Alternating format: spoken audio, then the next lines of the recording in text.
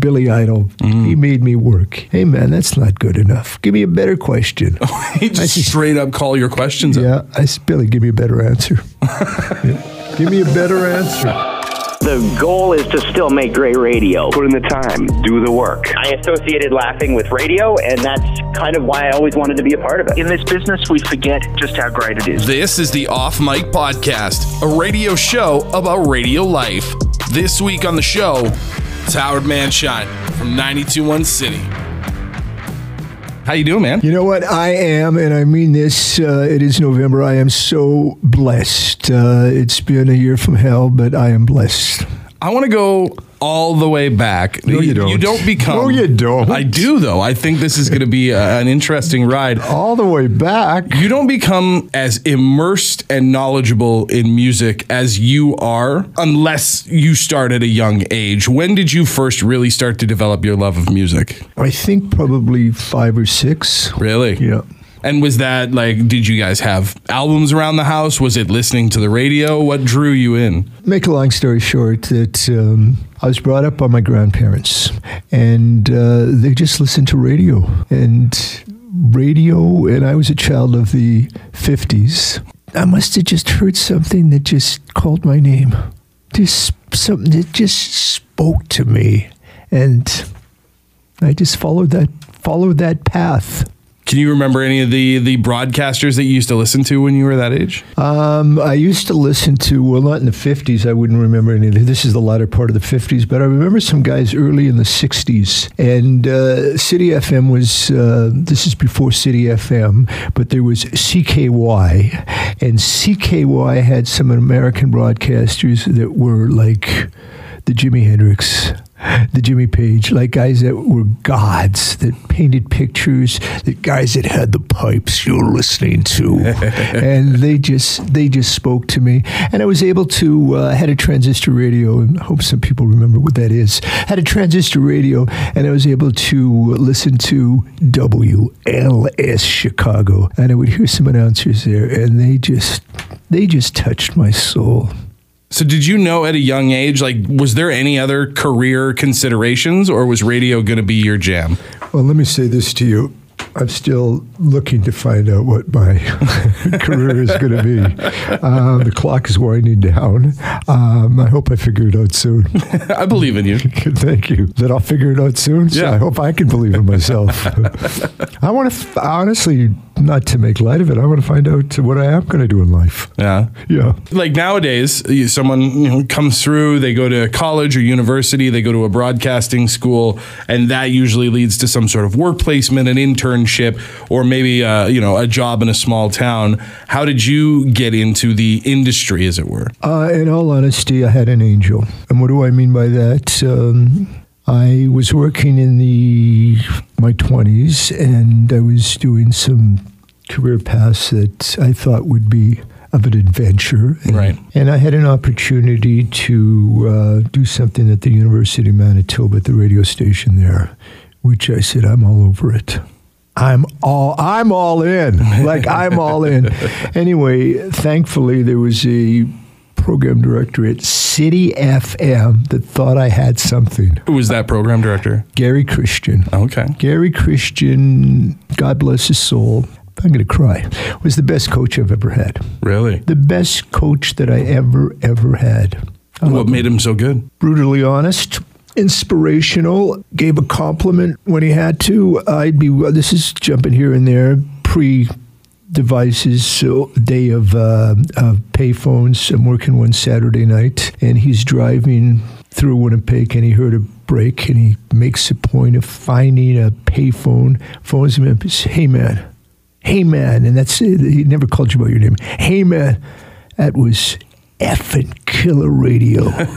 Go out and make this the best show ever. Wow. He knew how to inspire. And don't get me wrong, when you needed tough love, he was there. He was there. He was an extremely creative guy that just thought big and knew how to make you feel good. It's such a dichotomy between that and like modern radio, where everybody's got the most overly connected device in their very own pocket, but you still won't really hear, especially in the middle of a show, unless a PD wants to call and go, "What the fuck was that?" Now it's usually you might get an email or maybe there's a text or something at some point, but the idea of a guy being out in his car and pulling over to a payphone, scrambling for change just to tell you that he had heard something you did and was just in love with it, like make your night, and you ride that wave, and you want to go to the wall for that guy, that extra mile. I'm gonna cry. I'm going to cry. And I used to phone him every year at Christmas. He's since retired. Right. And Howard, enough of the thank yous. I says, I won't stop. I won't stop. You're my guy. He took me out of the minor leagues. When you were at the University of Manitoba, was your show as music-focused, music-heavy? Rock and roll and radio, play whatever you wanted to play. God, that sounds like, for you, that sounds dangerous. It was dangerous. And and it's funny that I was thinking of this yesterday, one of my first guests, and he's still around, Mr. Kim Mitchell. Really? Yeah, one of my first guests. At the U of M? Yeah. Wow. Yeah. How'd you pull that off? He was in a band called Max Webster, and their infancy, and they would go anywhere and everywhere. They obviously must have had a Winnipeg gig, so he had been kind enough to come down, and just he was cool. And I just, hey, if all these guys are cool like this, I'm gonna, I imagine booking guests back then must have been a lot different now, because now, right, you've got the email address of a publicist or a label rep, and you go through them, and they go through someone else, and eventually gets to the band, weaves its way back with a yes or no, but.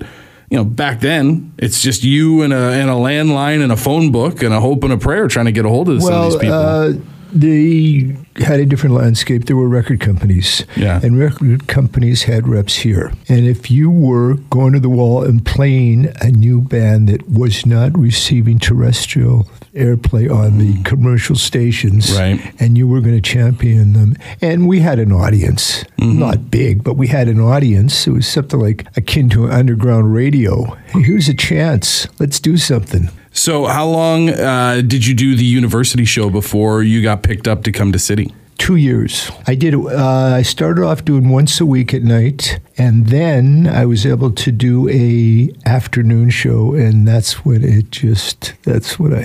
felt something. Do you have any recordings, any reels, any tape of those old shows from the 70s? I'll tell you a horror story. I had a break-in in my house, and somebody stole things that mean nothing to them. Like pictures of family. Right. But, my first radio show, my first interview, my first this, et cetera, et cetera. And then, in moving to 1993, I had a flood. No. It rained. Biblical proportions. Damn. Yeah. Hey, I'm all right. So you said you had Kim Mitchell. Who were some of the other guests that you had at the U of M show? I had Long John Baldry. I hope you know the name. Yeah. Long John Baldry, more than one occasion. It was an afternoon show, and I can remember one time he spent there was 3 hours, the whole 3 hours, telling stories of Rod Stewart, telling stories of Elton John, and with his British voice and his recall, and then he would tell stories of the blues. Early days, we had Eddie Money on the early days, a lot of the Winnipeg bands, and it was let's focus on the Winnipeg bands. Let's do what we can. And at the time, this is the latter part of the 70s, we had this phenomenal music scene, and a few of the bands were fortunate to procure a recording contract. I know, now even, I see you championing local pop music acts even. Has this always been a conscious decision of yours to focus on local talent, or is it just something that comes from inside, something that you believe in? Well, I believe in the community, and I believe that somebody did me a big solid. I want to return those solids and help people along the way. It's the right thing to do. When you get picked up by 92, by CITI, what was the shift that they brought you in for? Shift was all night. Ooh. All night. And it was fun. And it was the days of 1 to 6, and it was 4 o'clock in the morning that you'd do anything to stay awake. And you'd have a security guard that manned the building. These are like the old days. And I would beg the security guard some days, can you go on the air and try to sound like me so I could catch 10 minutes? It was a different time. But it's like now you have all the resources of a commercial radio station, but from 1 to 6 in the morning, I have to imagine you have that same level of freedom as you would have had with your U of M show. You thought wrong. Oh, okay. You thought wrong. You had rules to play by. Right. Yes. Well, I mean, I know there's like CRTC guidelines and stuff like that, but was this an era where you were still coming in, pulling your own records, deciding what you were going to play during your shift? Let me put 2 fingers up and about that small. Yeah, it was, about that small. I was just, in all honesty, I was happy to be on the playing field. Right. I wasn't the guy that had to go to small town, and not a shot at that. No. I'm doing it in my hometown, and I didn't have to change my name and become, hey, here's... Did you ever stop to think of what your radio name would have been, or were you just Howard? I was going to be Howard Shine. Oh, okay. I want to shine on everybody. Shine on, you crazy diamond. A play on Pink Floyd and what have you. Did it feel different that first time you went on the air on a commercial radio station? Was there any hesitation, any nerves or anything like that? There was an audience. Well, more so that the university station had a very small, dedicated audience. I was skating for, if we could give a hockey analogy, they called me up to the NHL. I don't know how many games I'm going to get to skate in, but it was a nice feeling. How long were you doing the overnights for? Because Gary believed in me. He gave me a shot. I would be doing overnights, but he gave me a Saturday night from 6 to midnight. Oh, okay. So I did 4 overnights, but he'd give me the Saturday night, which was a prime shift. That's a good one. Yeah. Now, did that cut into your hard partying lifestyle? I started after midnight. Yeah. I made up for it. The party didn't start till I got there. Yeah. Kind enough of my friends to wait for me. Was there any difference between your overnight show and that Saturday night show? Did you do things differently at all? The focus has always been music, so that was my pitch. Right. I would say no. You're seeing the same audience and you want to entertain the audience in the same way. I tried to, in the early days, sound like I was stoned, so I would talk a little slower. And some people say, you still sound like you're stoned. And, hey, man, is that your voice? Yeah, that's my voice. Man, it sucks. Well, don't listen. Hey, man. It's amazing how many people listen to free radio and don't realize that they have alternatives. They have options. If you don't like it. Well, I hear it a lot. Hey, Howard, you suck. So why do you listen? Okay, then. How do you deal with that? Because, I mean, that's something I see. And listen, I'm an outspoken, opinionated radio DJ. I've gotten my fair share of people who've messaged the station telling me they hope me and my whole family die. For me, I just take it as a sign that I'm doing the right thing. For 40 plus years, how do you deal with people having their say? When it hurts, when somebody you respect, when somebody that you really respect calls you on something, right, and you know you went to the wall and did your best, that's when it hurts. When you started doing the commercial radio aspect of things, were you still able, maybe a little more difficult on the 1 to 6 overnight shift, but maybe on the weekends or as you progressed through the day parts, did you still have the guests coming in doing the interviews? As much as I was able to. Different PDs had different philosophies. Right. Different PDs got that, hey, this is a part of my pitch. And if you have a good guest, it makes for great radio. And great radio brings listeners. Hey, that guy has so-and-so on. Guess who he has coming up? Did it make it a little bit easier having the machine of a commercial radio station behind you to get those people to line up? I think that having the respect of the record company and the record company going to bat for me, because it made them look good with their superiors, whether it was down east or wherever. Who were some of the guests that you had in those early days at CITI? I think you could name pretty near anybody that if it wasn't live, it was on the phone. Were you ever nervous to talk to these people? I think I was nervous 3 times. One of the times was the gentleman that is Melvin, I was going to say his last name, it escapes me. He defended the Rolling Stones at Altamont. Oh. And he happened to be in Winnipeg at a speaking engagement where he was paid big coin. Oh, yeah. Oh, he was intimidating. Really? Bob Marley was a little intimidating. Sorry, you interviewed Bob Marley? Yeah. What do you talk about with Bob Marley in Winnipeg? Hey, man, with the spiffs. He was very high. He was very delightful, very articulate, and coughed a lot. I think the only part in there that might surprise some people is the articulate nature.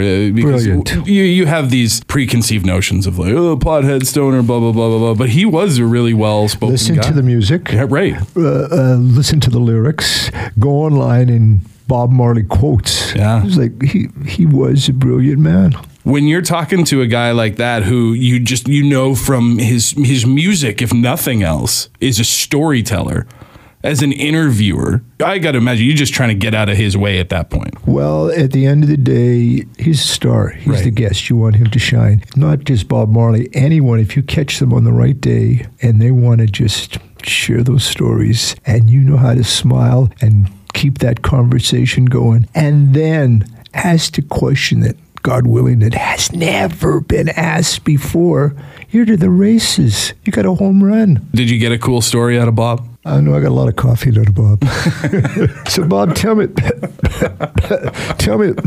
well, we had, I can't remember, it's like 40 plus years ago, but he did come to the table with something special. And you said that there were 3 times that you felt intimidated. So that's 2. Who was the third one? And he was beyond kind, Mr. Paul McCartney. Wow. Yeah. How did that go? How do we define a British gentleman? Paul McCartney. I was blessed, fortunate, fill in the blanks, to be invited to the sound check.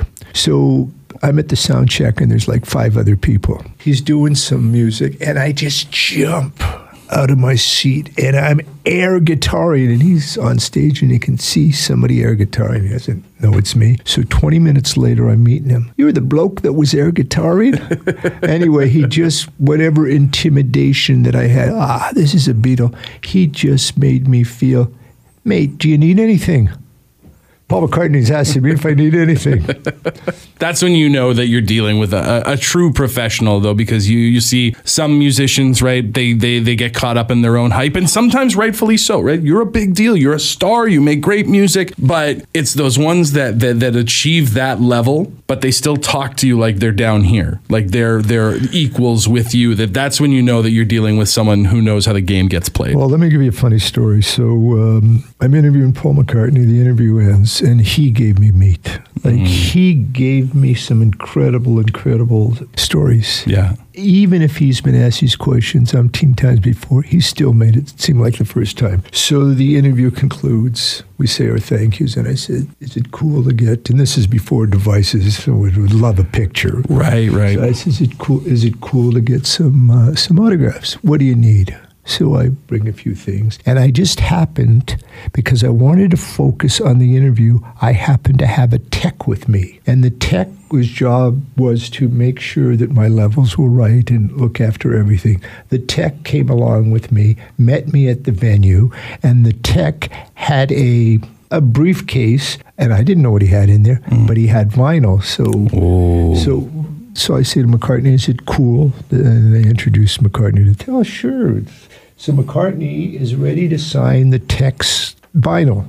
And the first thing that he looks at, it's a bootleg. No. So McCartney looks at me, and I don't know it's a bootleg. And he's looking at me and says, do you know what this is? I says, I don't know what you're talking about. McCartney says, it's a bootleg. So I go like this, pointing my finger to the tech. I says, and what happened here? Somebody's putting me under the bus. Anyway, so the tech is trying to say, well, I bought this, and he's lying, et cetera, et cetera. Where McCartney could have been a jerk. He could have walked out in a huff. Rightfully so. Yeah, he signed some other things, but it was a moment. He didn't sign the bootleg? No. But I have to imagine for you, I mean, the good news is you've already got your interview. Like you said, you got your meat, you got your stories, your quotes. You've done that part. The professional part is taken care of. But for someone else to possibly rob you of a personal connection with Paul McCartney, that must have got your blood boiling a little bit. Well, it's disrespect. All right. I don't care how much money do you think Paul McCartney has. that's not the issue. You want him to sign a bootleg? Yeah. Like, not a great call. Yeah. You've mentioned it a couple times talking about your interview style and about the importance of asking that question that hasn't been asked before. Or at least, when you're talking to a guy like Paul McCartney, every question's been asked. You want the ones that have been asked just a couple times. How do you go about putting together the questions you're going to ask in an interview, especially with some of these more tenured artists, the bigger stars? Well, in the case of Paul McCartney, I phoned a few friends and I said, I have 50 questions. This is a week before the interview. And then I happened to phone, and I want to give him all credit that's deserved, Burton Cummings. And I said, I call him Butch. I said, hey, Butch, talking to Paul McCartney. I've done my homework. I need a killer question. I need a killer question. He says, give me a day. Phone me back, gave me a question. It was killer. It broke the ice. Is that part of your strategy to open with something that's going to break the walls down a little bit with the artist? Well, I hope that when you're sitting down and you're speaking to them, if you come to the table properly prepped, they're going to elevate their game. And they're going to engage with you as you engage with them. Hey, this guy's done his homework. This guy's a fan. This guy's genuine, as opposed to, who produced the last record? We'll go online and look it up. Yeah. What does the band name mean? Yeah. Have you had one go? Because I know you're a diligent guy. You're going to put the work in, whether it's Paul McCartney or the lead singer of a local band that's just looking for their first shot. But have you put the work in and still had an interview turn out not the way you wanted it to? Well, numerous times. A lot of back in the days, and this is not a slight of them, heavy metal bands back in the 80s were notorious party animals. And if I was talking to a motley crew, the last thing that they wanted to do was do the interview. Right. So they'd be doing the interview and they'd be drinking and partying, et cetera, so they weren't focused. At least they did an interview. And in doing an interview, it wasn't live to air, it was taped. So you extract what you need. And nobody was to know that this was arduous task. Like, I was babysitting, et cetera, et cetera. And a guy like back in the day when he was riding the highest to high, Billy Idol, he made me work. Hey, man, that's not good enough. Give me a better question. He just straight up call your questions up. Yeah, I said, Billy, give me a better answer. Yeah. Give me a better answer. What does Billy Idol say when you say, give me a better answer? Well, he saw that, that I wasn't going to back down. Right. Yeah. And the Billy Idol was live to tape on TV, so there was no editing back then. So wait, so the give me a better question, give me a better answer exchange, that went on TV? That was edited, but the meat of the interview, it just elevated his game because I didn't back down. Hey, I'm trying to help you as you're trying to help me. Hey, it's Grant with Pippin Technical Service. As we head into the holiday shopping rush, jocks everywhere are reminding listeners to shop local and support the businesses that give back. I guess this is the time to remind you that from Vancouver Island to Newfoundland, even Kugluktuk, at Pippin Technical, from broadcast to podcast, we're your local supply shop from coast to coast to coast. And we're here for you every step of the way. That means assisting with the RMA process if you ever run into an issue under warranty, offering advice or assistance on the right gear for your application, hunting down a loaner to get you on air fast, even snapping a few pictures and color-coding the cables if you need to know what plugs in where. So, yes, it's likely we'll never have your package on your doorstep before you finish clicking submit. But unlike heading downriver, we'll never leave you without a paddle. Pippin Technical Service. Online at pippintech.com. We're not trillionaires looking for the next industry to kill. We build.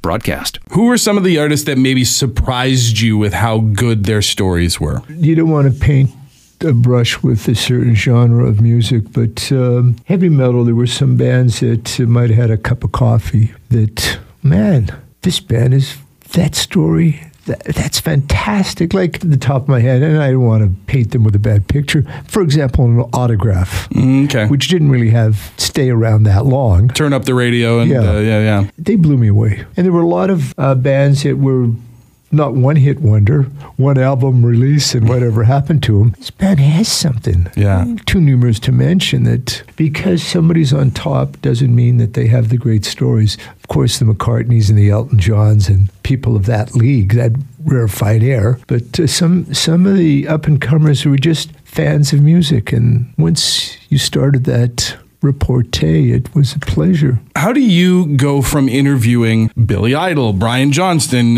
Paul McCartney, back down to interviewing some of the smaller bands, some of the local bands or up-and-coming Canadian acts that haven't really broken out yet? I guess the question is, how do you... Treat everybody with respect. That's the answer. That's the secret. Well, it's just not treating them like their level, is just treating them like they're people. I want to be treated with respect, and they in turn should be respected. And I think one should live by the mantra, do unto others as you would want unto oneself for yourself. And do I know, the game's a little different today. I don't know if in 3 months they could have the #1 record. Right.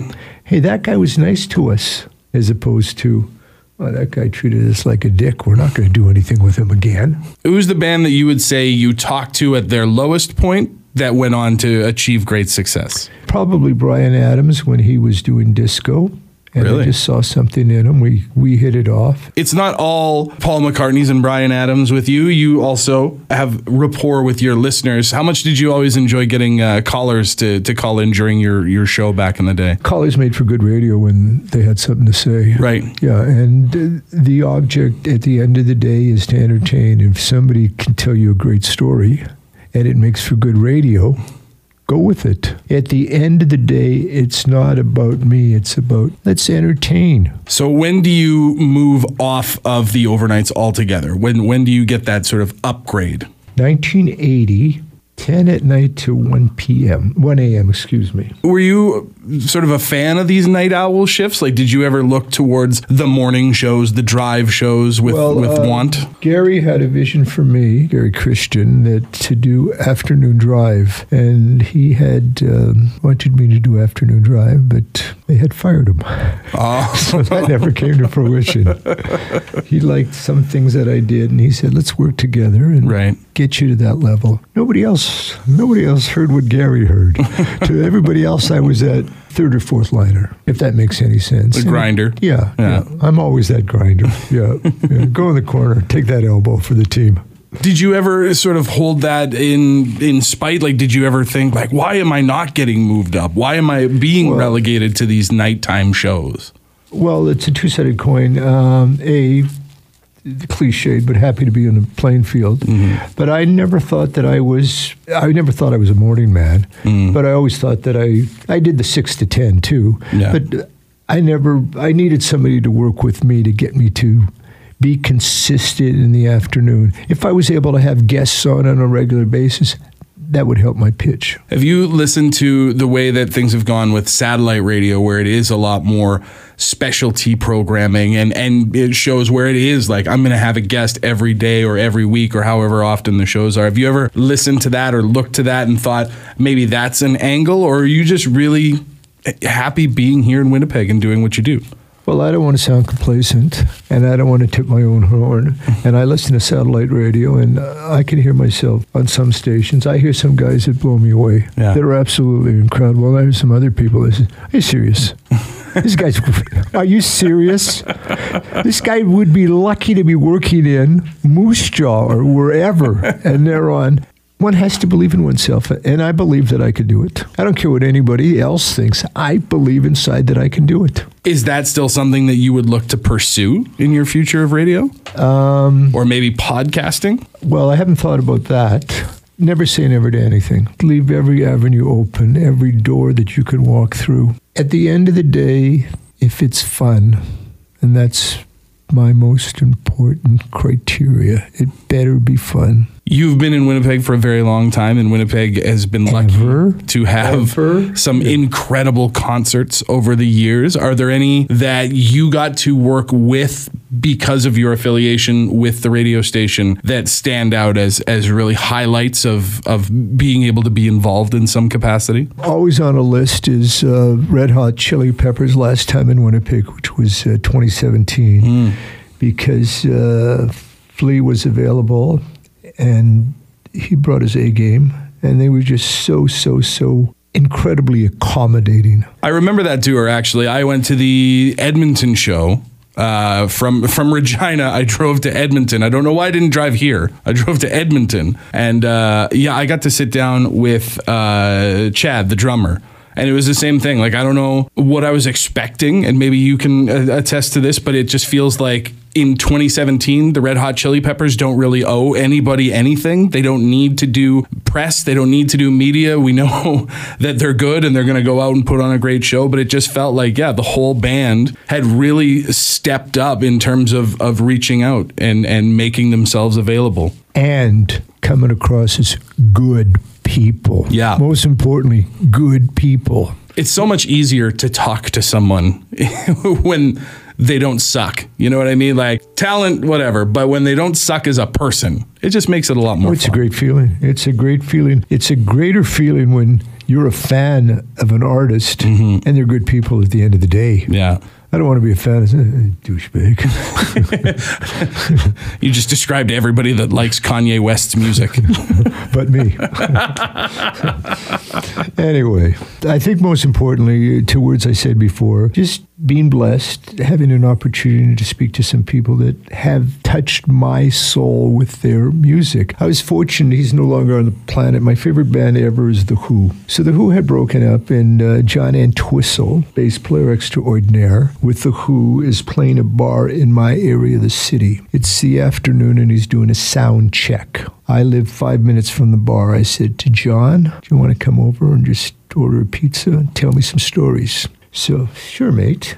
So he came over to my house. We're coming into my house, and I don't know he's going to come back there. Right. So downstairs, I happen to have this book on The Who. So I says to him, well, I'd love you to, I didn't even know I happen to have it out, I'd love you to sign it. That book's the biggest, I'm not going to swear, the biggest effing piece of rubbish ever. And he throws it against the wall. John had a moment.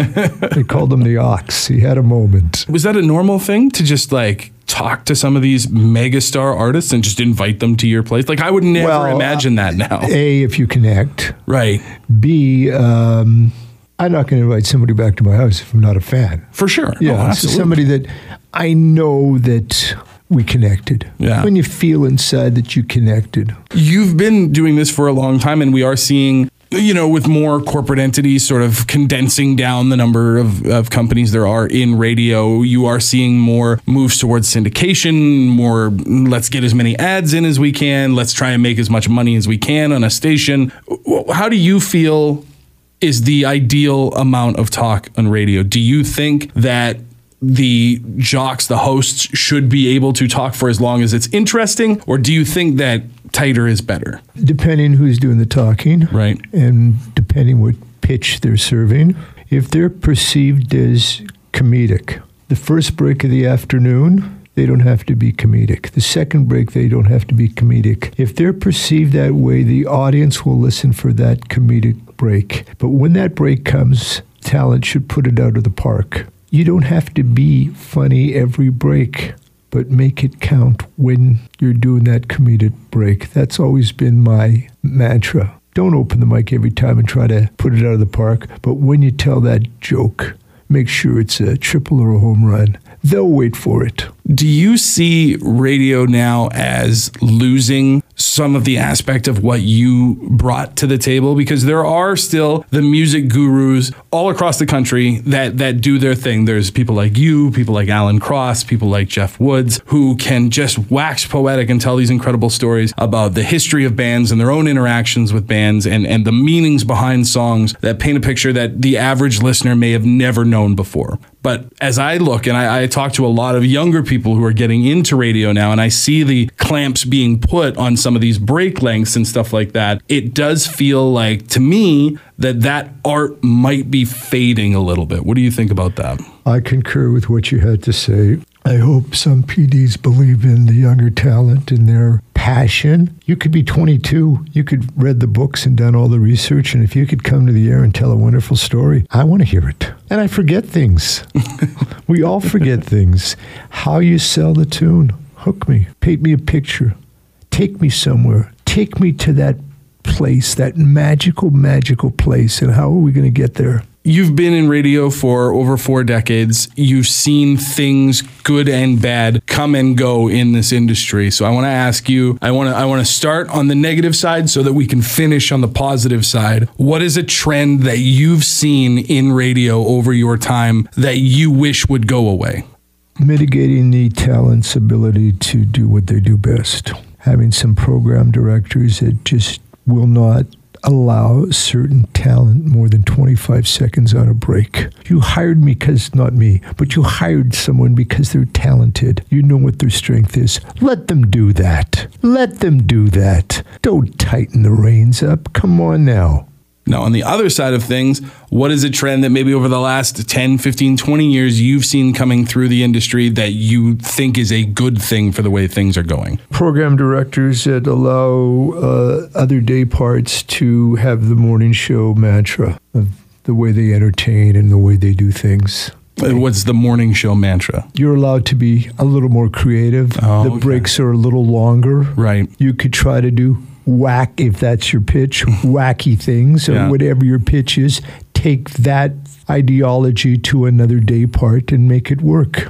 I get a lot of people who listen to this show who are either coming into the industry or fresh into the industry because they want to hear the stories of where some of the people they maybe even grew up listening to have come from and the things that they've gone through to get to where they are in these bigger markets and these bigger shows and stations. So I always like to ask, especially when I have someone who has a wealth of experience like you, to give them some advice. And there's a couple of places that I would like to do that for you. The first has to be, I mean, you are a world-renowned interviewer. Oh, you're being kind. I listen, we all know. What would be some advice you would give someone who maybe, and again, doesn't matter who they're interviewing, some local band or a megastar, musician, athlete, actor, actress, doesn't matter. What advice would you give to someone who is maybe preparing for their first interview with a celebrity? A, they're humans, and never forget that. B, treat them with the utmost respect. Do your homework. Try not to ask that dumb effing question like that.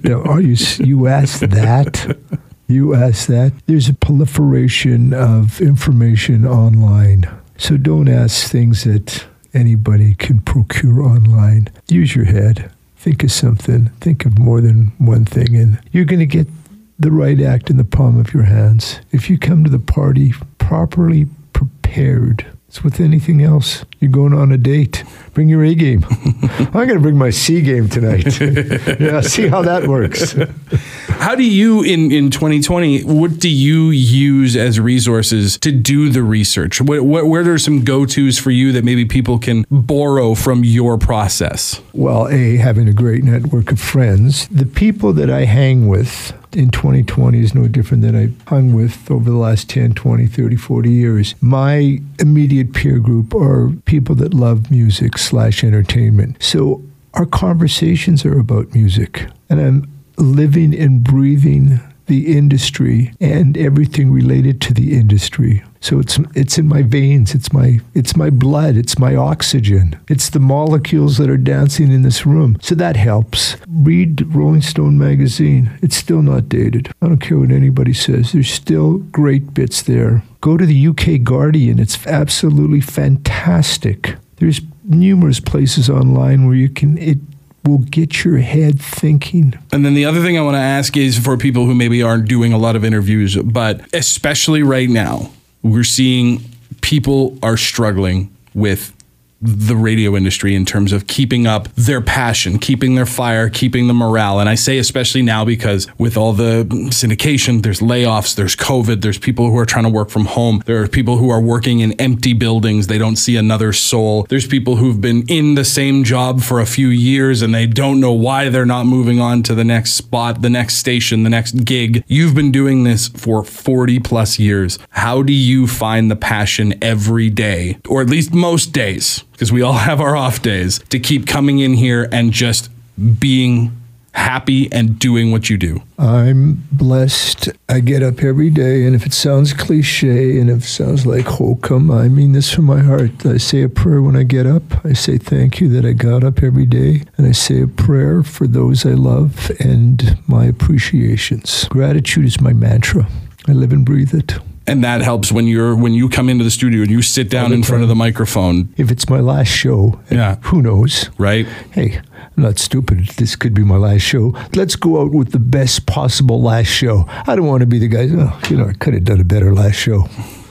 I want this, if this is my last show, I want it to be as great as possible. And more importantly, and I've said this since day one, you never know who's listening. And now more than ever, somebody's anywhere in the world tuned the station in, is hearing me for the first time. You got to make that impression. Yeah, and give them a reason to stay. Are there broadcasters you've seen a lot come and go over your time? Are there any broadcasters you would maybe point to for, go listen to this person, and not necessarily to take their style, but this is an example of how to do it right? In 1980 to 1984, I was the fourth liner at this radio station. We were the New York Islanders, we were the Edmonton Oilers, we were whatever sports championship team that was the best of the best of the best. That was the best group of announcers that I have ever had the pleasure of being associated with. There's a guy in Montreal that's doing mornings by the name of Terry DeMonte. He's still on the air. It's beyond incredible. He's beyond incredible. He could work in any market that he chose to work in. I worked with Brother Jake. He's no longer in radio. He was beyond absolutely fantastic. I worked with a guy named Terry Clausen. Beyond fantastic. The talents that are beyond fantastic. I worked with Andy Frost. People that are beyond fantastic. You're working with that group of talent. It just elevates what you do. I'm in rarefied air. I don't care if I'm the fourth liner. I'm skating with these guys. I'm skating with the big boys. Even the fourth liner was happy to be on the team with Gretzky in the day. Amen. And those were my Gretzkys and Messier. Very cool. Thank you so much for coming on, man. I appreciate it. I mean, I know if I got you the right smoke, I could probably get you to tell me stories for a few days, but I'll give you one more. I'll give you one more for the road, okay? Mid-90s, and the Rolling Stones are in Winnipeg. And I don't know if you know the comedy duo, if anybody's out there, they're in heaven, and they're causing mischief and a ruckus, and they're doing their thing, McLean and McLean. Oh, yeah, yeah. I was friends with Gary McLean, and we were doing a radio show at a restaurant at Polo Park because the Stones were playing the old Winnipeg Stadium. This is where the Bombers used to play. So the program ends, and the Stones are coming on at, say, 8 o'clock. So it's 7 o'clock, and Gary and myself are just hanging, and we walk into the stadium. Before you know it, we're talking to this person, and they recognize Gary, and he's somewhat a celebrity, and he's doing his shtick, and he knows how to entertain. And one of his great lines was, what part of FO don't you understand? What part of, anyway, he had a million of them. But so the Stones show starts. So he says to me, and he dares me, and I have a cassette machine, and the guy's back at the station. He says, tell the guy we're going to go live with the Stones. I says, Gary, this ain't going to go right. And he baits me into it. Like, he just baits me into it. So I got one song, got another song, we got another song. So I get back to the guy at the station. It's sounding great. I said, what should we do? He says, I don't know. And Gary says, continue doing it. So it's a half an hour, 40 minutes later, and I lose Gary in the crowd. I don't know what happened to him. It must have been 50 minutes later, two guys. And if this was picture radio, Drew, you're a big guy. Guys that are bigger than you, 6'8", pick me up, literally pick me up, take me for a walk behind the stage. What the? I thought they were going to beat the living daylights out of me. It sounds like something from the 80s Vegas. 90s Winnipeg. It was 90s Winnipeg, and I was asked to meet the tour manager, and everything was in F sharp. What the? I said, we're trying to have some fun, and he didn't hear anything, and I'm like shaking. Yeah. And I'm like shaking. See how white the wall is? I was whiter than that. I was a whiter shade of pale. Anyway, we'll leave it at that, but I had some fun numerous times with my friend Gary McLean, and he knew how to push the envelope, and just wanted to share that with you. Well, you're still here with all 10 fingers and 2 kneecaps, so it couldn't have gone too bad. But bruises, the bruises still hurt 25 years later. Howard Mandshein, thank you for your time, man. You're a legend. God bless you. Appreciate it. This has been the Off Mic Podcast, brought to you by Pippin Technical. Tune in next week for more great stories from more great broadcasters. Follow the show on social media. Search Off Mic Podcast on Facebook or on Twitter, and tell us who you want to hear on the show. I'm Drew Dalby. Thanks for listening.